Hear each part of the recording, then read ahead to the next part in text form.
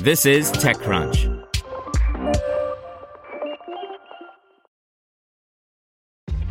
This episode is brought to you by ShipStation. You know, some things take a lot of work, like sending little robots to far-off distant planets. And just as that's challenging, so too is running a successful e-commerce business, especially when there's so much to do. So I want to introduce you all to ShipStation. Now, I love using ShipStation because of its easy-to-use dashboard, which makes managing orders and printing labels a breeze and super smooth. Oh, and the customer service is just out of this world. It's exactly what you need to help grow your business. Sign up for your free 60-day trial at shipstation.com/technews. That's shipstation.com/technews. This podcast is supported by Tools and Weapons, the podcast hosted by Microsoft Vice Chair and President Brad Smith. Each episode features insight you won't find anywhere else from the center of the conversation surrounding emerging technologies like AI. Right now in the podcast, you can hear a special episode where Brad Smith lays out Microsoft's vision for a vibrant marketplace driving the new AI economy. To hear more, follow or subscribe to Tools and Weapons with Brad Smith wherever you get your podcasts. This is TechCrunch. Here's your Daily Crunch. Coming up, period tracker Stardust surged following the reversal of Roe v. Wade, but TechCrunch learns that its privacy claims aren't airtight. Trump's Truth Social app is under new legal scrutiny, and Google starts prompting remaining Hangouts users to move to chat. Period tracking app Stardust surged to the top of the U.S. Apple App Store in the wake of the Supreme Court's decision to overturn Roe v. Wade. The surge came after the app promised that it'll encrypt its users' private data to keep it out of the hands of the government.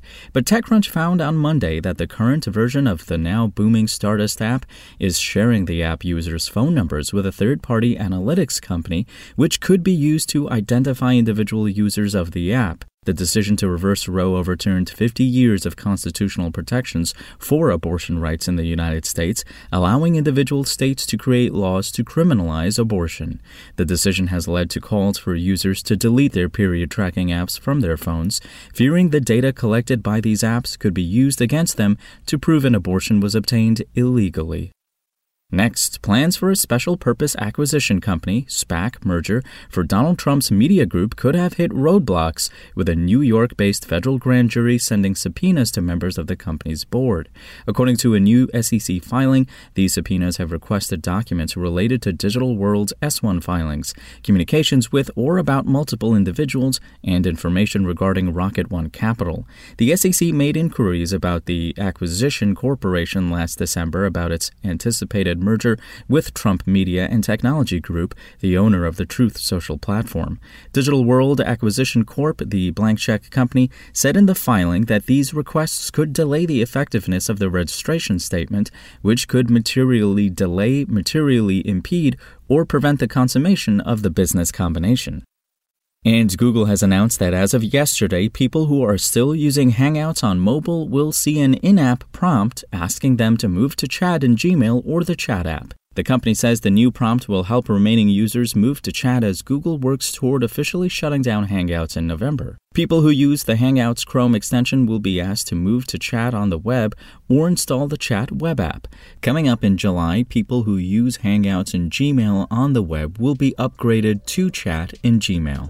Google notes that although it encourages everyone to make the switch to chat, Hangouts on the web will continue to be available until later this year. Now let's see what's going on in the world of startups. Israel-based Incredibuild is getting its game on. Its platform, which drastically speeds up and reduces the cost of the shipment of code and related collateral during building and testing, now has $35 million in new Series B funding. Next, fintech company Amount, which reached unicorn status last year with its mission to help financial institutions go digital in months, not years, has laid off 18% of its workforce. And Texas-based True Wealth Ventures just closed on $35 million in new capital for their firm's second fund to back women-led startups. That's all for today. For more from TechCrunch, go to TechCrunch.com.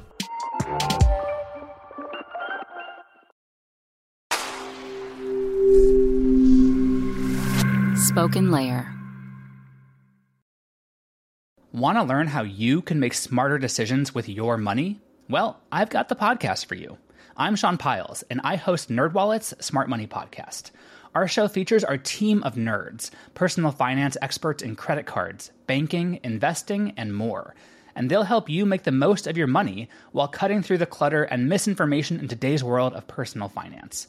You'll get clarity on strategies to help you build your wealth, invest wisely, shop for financial products, and plan for major life events. Listen to NerdWallet's Smart Money Podcast wherever you get your podcasts.